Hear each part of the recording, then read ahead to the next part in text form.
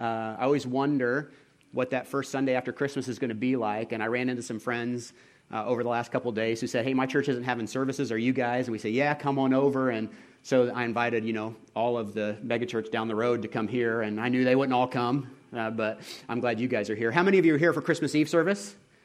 Yeah, good. We had a great Christmas Eve service, great crowd. It was one of our biggest crowds ever, actually, here at Carmel. We had almost 400 people here over our two services. It's probably our second or third biggest crowd we've ever had. The kids did a great job.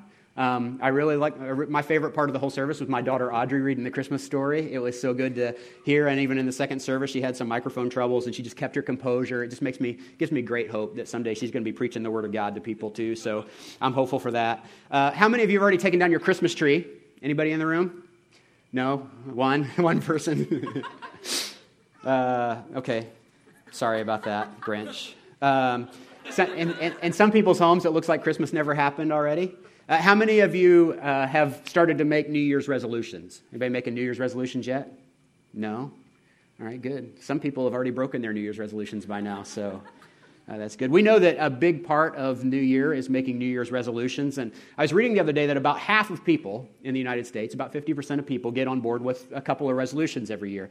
And you guys can probably guess what the top resolutions are. Anybody have a guess as to what they are? Lose weight, always number one. Lose weight. Everybody wants to lose weight. Getting organized is number two.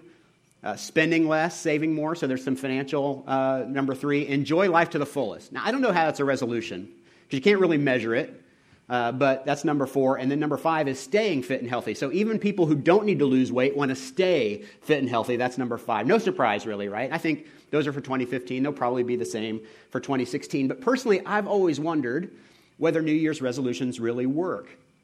Are they effective or not? Well, Dr. John Norcross is a clinical psychologist from the University of Scranton in Pennsylvania.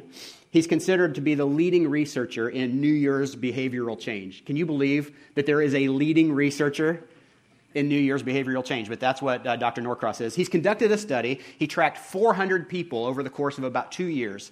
And the participants, he kind of divided them into two groups. Group one was people who were contemplating change.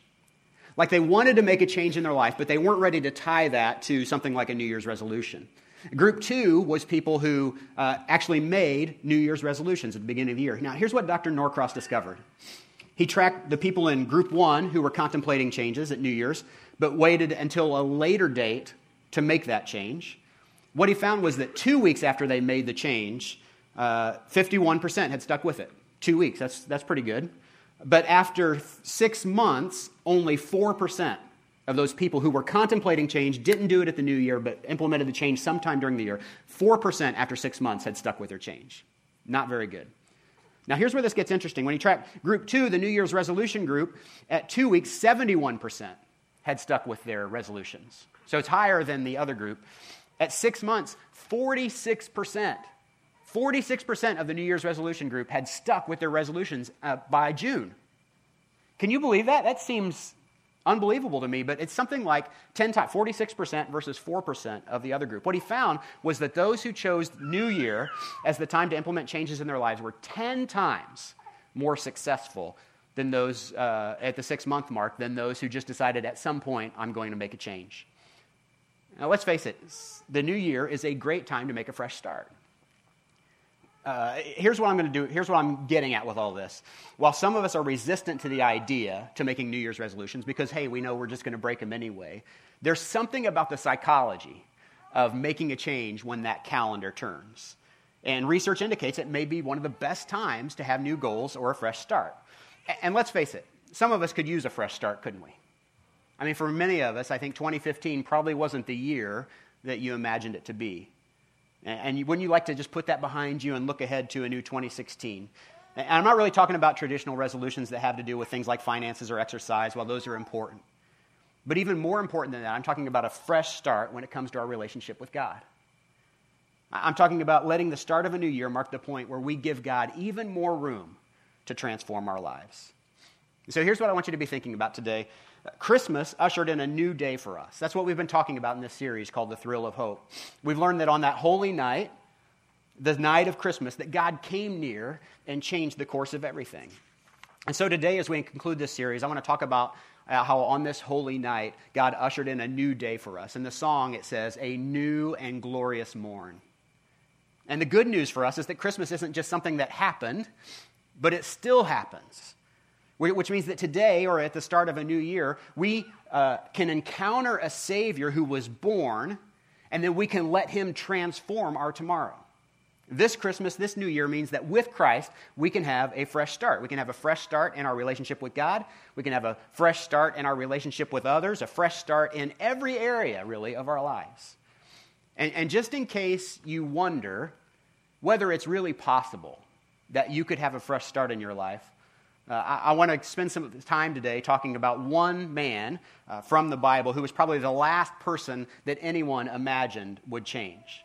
If transformation was possible for the Apostle Paul, well, then I'm going to tell you it's possible for you and it's possible for me. Now, if you've spent any time around Genesis, if you read your Bible, you've been around any church for that matter, you probably know about Paul. Paul planted dozens of churches, helped thousands of people find their way back to God. He wrote many of the books in the New Testament in our Bibles.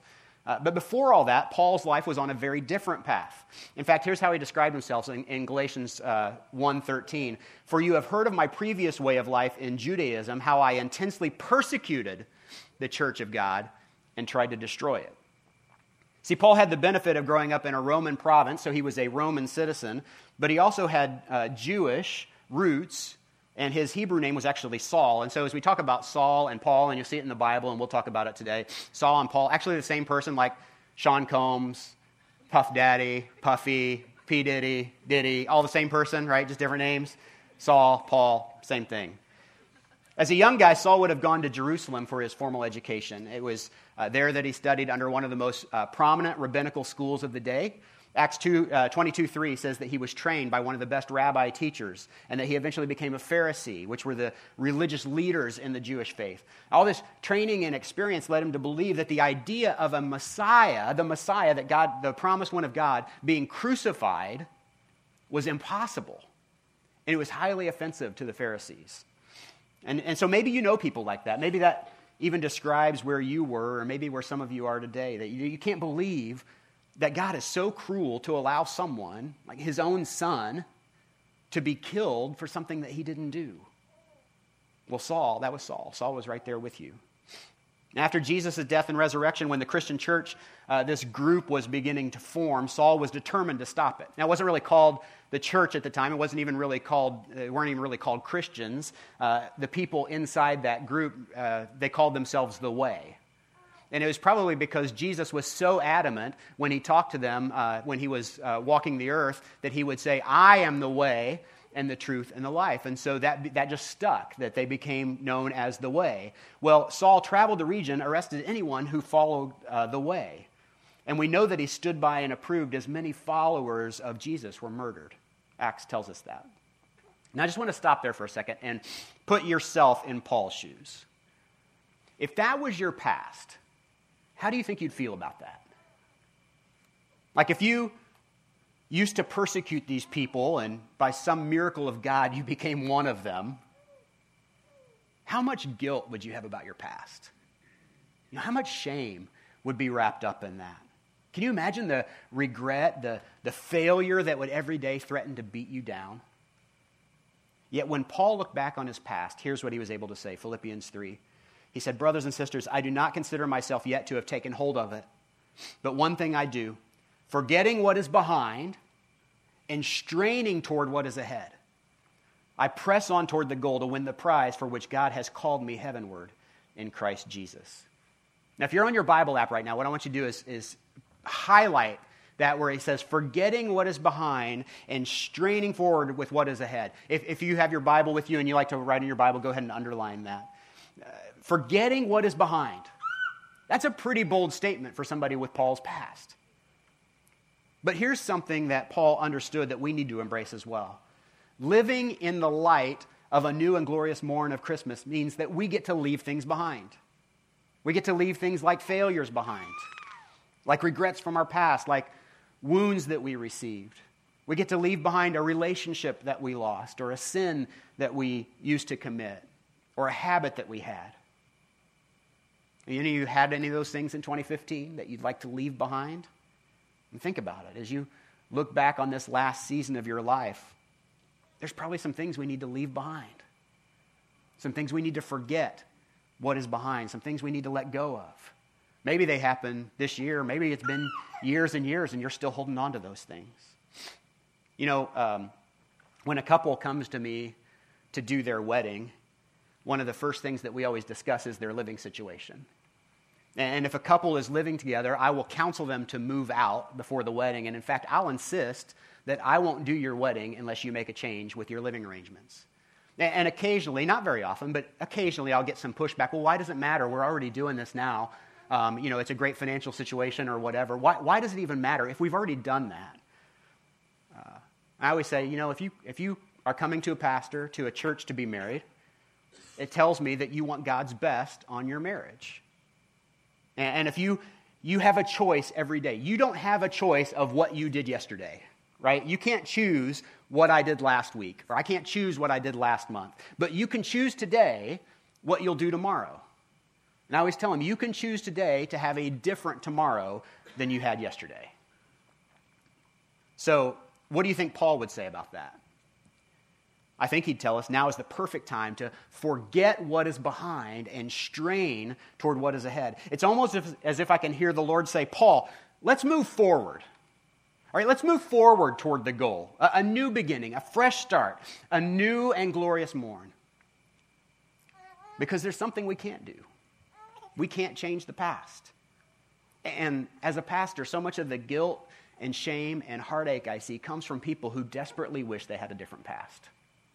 And they're doing everything in their power to try to change that. They're wishing, hoping that they can change what they used to be. And so when Paul says forgetting what is behind, what he's really saying is that he's got a lot in his past that he can't change. But he can move forward. And that's why the Apostle Paul leaned on this new and glorious morn. It's why you and I can celebrate a new and glorious morn with Jesus. It made all the difference with Paul. And there's no reason it can't make all the difference in your life too. So what enabled him to step into a new day? So if you've got your Bibles open to Acts 9, I want you to see the most important event in Paul's life. We might call it Paul's New Year's resolution, right? And Paul's New Year's Day. And so just so you understand what has happened here, this is Paul, this is Saul, pre-Jesus. This is bad guy Paul. He's on his way to Damascus to arrest some Christians. Luke tells us that he is breathing out murderous threats against followers of Christ. He's out for blood, but then something unexpected happens in verse 3. As he neared Damascus on his journey, suddenly a light from heaven flashed around him. He fell to the ground and heard a voice say to him, Saul, Saul, why do you persecute me? Who are you, Lord? Saul asked. I am Jesus, whom you are persecuting, he replied. Now, I just got to say, I would guess that Paul wouldn't say that he was persecuting Jesus, that he was persecuting those people, right? But this is what he heard from Jesus. Jesus said, you persecute my people, you're persecuting me. And this is what, can you imagine, like something like this happens to you, this flash of light, a voice calling out your name, you don't really know who it is. Now maybe God hasn't approached you in such a dramatic way. But I know some people who have had kind of a road to Damascus moment in their relationship with God, a Steven Spielberg-produced conversion to Christ. But he does try to get our attention in other ways, like through a friend who expresses concern, through a family member who challenges you to change something in your life, through a crisis at some point in your life, through a message at church that challenges your growth. I believe God works in all sorts of environments and situations. He's constantly inviting and challenging, calling out to us. Man, real transparent moment. We were sitting over here singing this song, and in Revelation song, there's a line that says, "You are my everything," or something like that. And as I was praying, as Cameron was singing that, as we were singing that, and I just heard God say, "Well, you haven't really talked to me much the last couple of days." I'm like, oh, thanks for that challenge, Lord. Thanks for that. I haven't. And God can work in all kinds of situations. And when he calls on you, he never just calls you away from something. He always calls you to something. That's what Paul is saying. He's forgetting what is behind and straining toward what is forward. So while it can be scary, God's not just calling you away from your past. He's calling you to a new future. So let me just stop right there and ask, what's God calling you to do today? to start a new relationship or end an old one, to become the husband or wife or mother or father that you know that you can be. Maybe it's to open up your Bible and start growing spiritually and becoming a self-feeder, learning how to feed yourself spiritually. Maybe it's to get connected at church, to join a ministry team, to sign up for a connection group. We'll have opportunities to do that in a few weeks. Well, how did Saul/Paul enter his new day? Well, first he simply says yes. He says yes to a new future. He says yes to a new day. He says yes to a new way. Paul was a strong man. He could have encountered God and run the other way.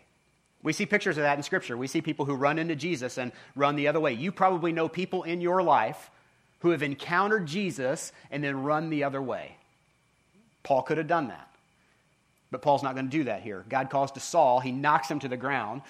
Saul is going to get up and say yes to God. Yes to a new day. Verse 6. Now get up and go into the city, and you will be told what you must do.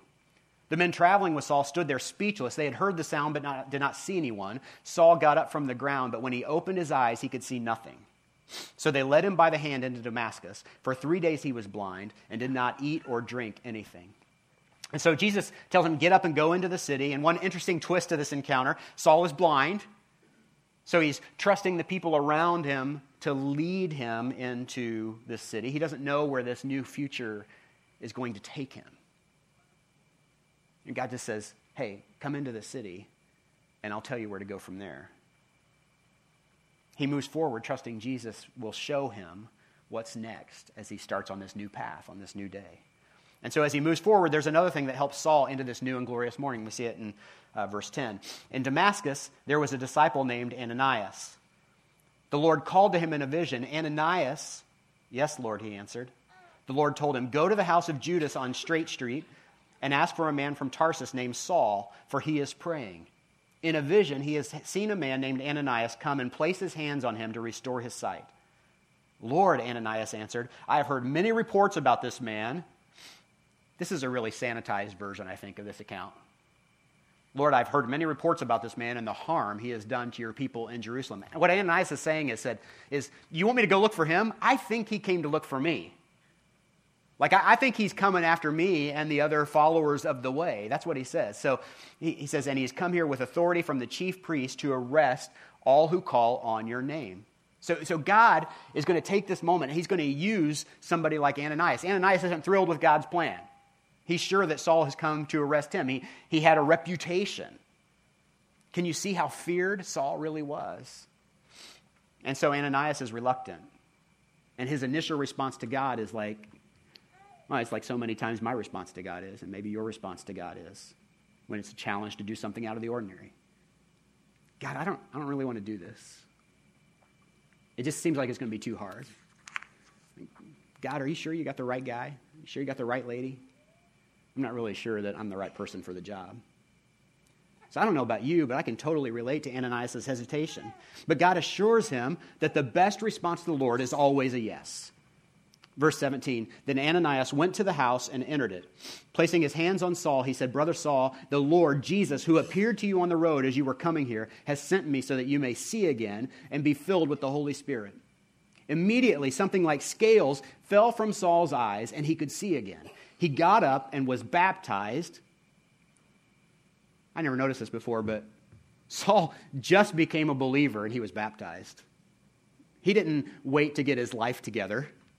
I mean, he was on his way to Damascus to persecute Christians, and he encountered Jesus, and then he decided right away to be baptized. That's interesting. I don't know. Maybe that doesn't say anything for your life, but it says something for Paul's. So immediately, something like scales fell from Saul's eyes. He could see again. He got up and was baptized, and after taking some food, he regained his strength. So Ananias obeys. He does what God told him. He goes to Saul. He uses his power, God's power, to restore Saul's sight, and he plays a part in helping Saul find his way back to God. Now, one of the things I love about this story is how Ananias plays this, it seems like a small part, really, in this story, but it's a crucial part of what God is doing in the world. Like Ananias reminds me of the importance of each individual member of a church, of a band, of an orchestra. My girls play violin.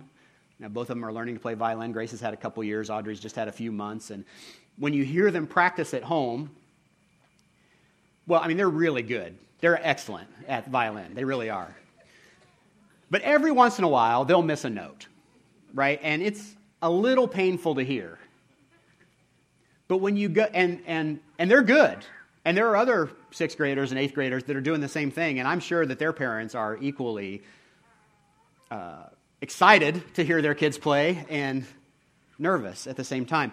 And but when you go to the concert and they play and you can actually hear the song come through. Well, why is that? Well, it's because every once in a while, one of these kids is going to miss a note. But everybody else playing together is enough to overcome somebody else's weaknesses, right? And so we all have strengths and weaknesses. Ananias had strengths and weaknesses. But when we play together, the power of the group is more powerful than the weakness of any one individual, right? So together, as a church, we make beautiful music. So Ananias plays this little role, and we're never going to hear from him again in the whole Bible. The whole rest of the time, we're never going to hear from him again. But without Ananias, Saul doesn't become Paul, the most influential leader in the early church. It's one of the most remarkable transformations in the history of time. Now remember, if a new and glorious morn was possible for Paul, it's possible for you, and it's possible for me. There's a guy that I'm friends with on Facebook and have been for many years now, and I'm friends with him on Facebook because we used to be neighbors. And we used to be neighbors, and when we were neighbors, my wife and I weren't believers, and he invited my wife to a Bible study. His name's Rick. And Rick invited my wife to a Bible study and basically said, hey, we're going to do the book of John. You want to come to a Bible study? And my wife said, yeah, who else is going to be there? And he said, well, right now it's you. And so she said, okay. And Rick and his wife Diane led her to Christ, and then she started praying for me, and over time I was led to Christ. And now I'm up here preaching the good news of Jesus to you guys, even on a very small day. But we're up here preaching the good news of Jesus. And if not for Rick asking my wife to be a part of that Bible study. Now, we don't really have contact with Rick anymore. They've moved to Fishers. They're so far away, we don't ever go see them. We're in Noblesville, and it would just be a real hassle, but we can stay in touch on Facebook. But we don't see them very often, but they had a small part in our life, but a huge part in our story. And I think that's what Ananias does here. He had a small part in the life of Paul, but a huge part in his story, and a huge part in the story of God. And so I want to ask you, before we wrap up today, are you in need of a new day? Could you use a new beginning? Are you living in that light of a new and glorious morn we have in Christ? If not, why not choose now to do that? What is it that you need to say yes to now? I mean, some of us need to say yes to finding our way back to God. Like you've been choosing your own path, your own way for too long. And it's time to come under the leadership of our loving Father in heaven. He loves you. He knows the best plan for your life. He wants you to be a part of that. It's time to start living for the Lord. That means it's time for you to trust Christ and make a public commitment to Him through baptism. Some of you need to say yes to a renewed relationship with the Lord. We had some people do that on Thursday night. Like you're a Christian, but you're not investing in your relationship with Jesus. You need to start reading the Word. You need to start praying more often. Some of you need to say yes to a new chapter in your relationships. That might mean counseling for you and your spouse. That might mean getting tough and setting some boundaries with someone who's abusing you. Some of you need to say yes to healthier ways of living. Some of you need to say yes to getting some help. Some of you need to say yes to rearranging your priorities, to choose the things that matter most. Some of you need to say yes to church again. You've been so distracted by other things, you need to get back to making your relationship with others in your church a priority again. Realize that Saul needed Ananias. Saul was going to need others along the way to help him in his transformation. Every letter Paul writes, he says hi to people in the church. He thanks people. He's writing with people to people that have helped him in his walk. We need one another. We can be an Ananias to one another. Some of you need to say yes to something greater that God wants to do in your life. If you don't know where to start, let me tell you about our Wired workshop coming up at the end of January, January 29th and 30th. I think it's a Friday, Saturday. It's a 2-day experience for the Genesis family that will give you an opportunity to discover your unique gifts, strengths, and the stories that come together to shape your individual calling in this world. And no matter your occupation, no matter your history, you've been created with a purpose, and we're going to discover it together in this 2-day workshop. It'll help you understand who you are, how the Lord has wired you, how He's uniquely equipped you for ministry in the kingdom. And it's our first time that we've offered this here at Genesis Church, and we're so excited for it, and we want you to be a part of it. You can register for that on your connection card. Just turn that into the info hub, or you can use the Genesis app if you have that on your phone, or genesischurch.me. Finally, I wanted to challenge you to be thinking about one more thing. Somebody needs you to be their Ananias. There are people in your life who don't know the love of Jesus, who have never made it a priority to make a relationship with Him a part of their life. And if you have something that they don't, and they need that from you. To come alongside somebody, to disciple somebody in 2016. We need to be an Ananias for someone else. Are you willing to walk alongside someone to help them discover their unique calling that God has for them? Will you do that for somebody else? Is there somebody else that God is calling you to invest in? You know, Christmas means we have a new and glorious morn. Now is the best time to forget what is behind and press on toward the goal. Would you pray with me? God, I'm so thankful that you give us a new start. You tell us in your word that anyone who is in Christ is a new creation. The old is gone and the new is here. And Lord, for so many of us, the problem is we don't leave the old behind. That we don't forget what is behind and strain forward toward the goal. That we try to carry all of our stuff that we used to have with us into the future. And God, we know that your desire is for us to forget what is behind, forget the things we can't change, to leave behind our old ways, and to experience this new and glorious morn that you have for us, this new creation. We thank you for that, God. We need that so desperately in our lives. Our inclination is to grab everything that we have and bring it with us into this new day. And Lord, you say, no, forget what is behind. Strain forward towards what is ahead. Keep your eyes on the goal. Look to me. Come to Jesus. God, we want to do that today. We thank you that through your Son's life and death and resurrection that we have the opportunity to do that, to have a relationship with you. Lord, it's only through Christ that we can be saved, and we thank you for that. We pray these things in Jesus' name. Amen. You know how I know that Jesus can create a new and glorious morn in your life is because he didn't stay dead. You know, that he lived a perfect life. He died a death that I deserve, that you deserve. He took all of our sin, all of our past, all of what was behind, he took to the cross with him and was killed. He nailed it to the cross. But then on the third day, God used his Holy Spirit to raise him from the dead. And he can show that he can overcome any of our past, anything that we have in our life. And we celebrate that today together through the taking of communion. You know, before Jesus was killed, he had dinner together with his disciples one last time. And they had a chance to experience that. And Jesus said, hey, when you do this together, remember me. And so we're going to do that together here in a minute. There are 4 tables set up, 2 in the front and 2 in the back. And here's what I want you to do. I want you to go grab a set of cups. There are 2 stacked on top of one another. Bring it back to your seat. And in just a moment, we'll take communion together. So why don't you go do that now?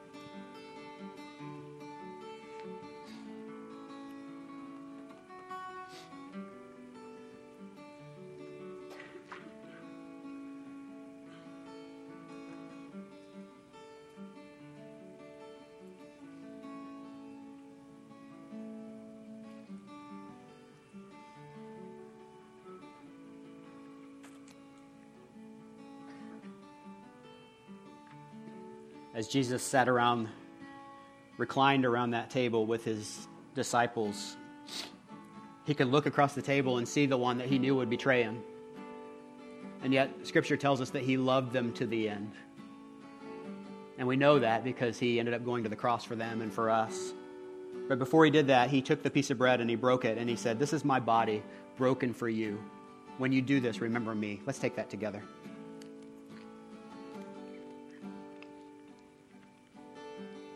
Then Jesus took the cup and he held it up and he said, "This is my blood spilled for you. When you take this, remember me." Let's take that together. Jesus, we are so thankful that you took our punishment. We celebrate that today. Until you come back, we celebrate the fact that you did that for us. Lord, thanks for doing that. Thanks for taking all of our past and hanging it on the cross so we don't have to worry about it anymore. Thanks for the new and glorious morn you give us. We pray these things in Jesus' name. Amen.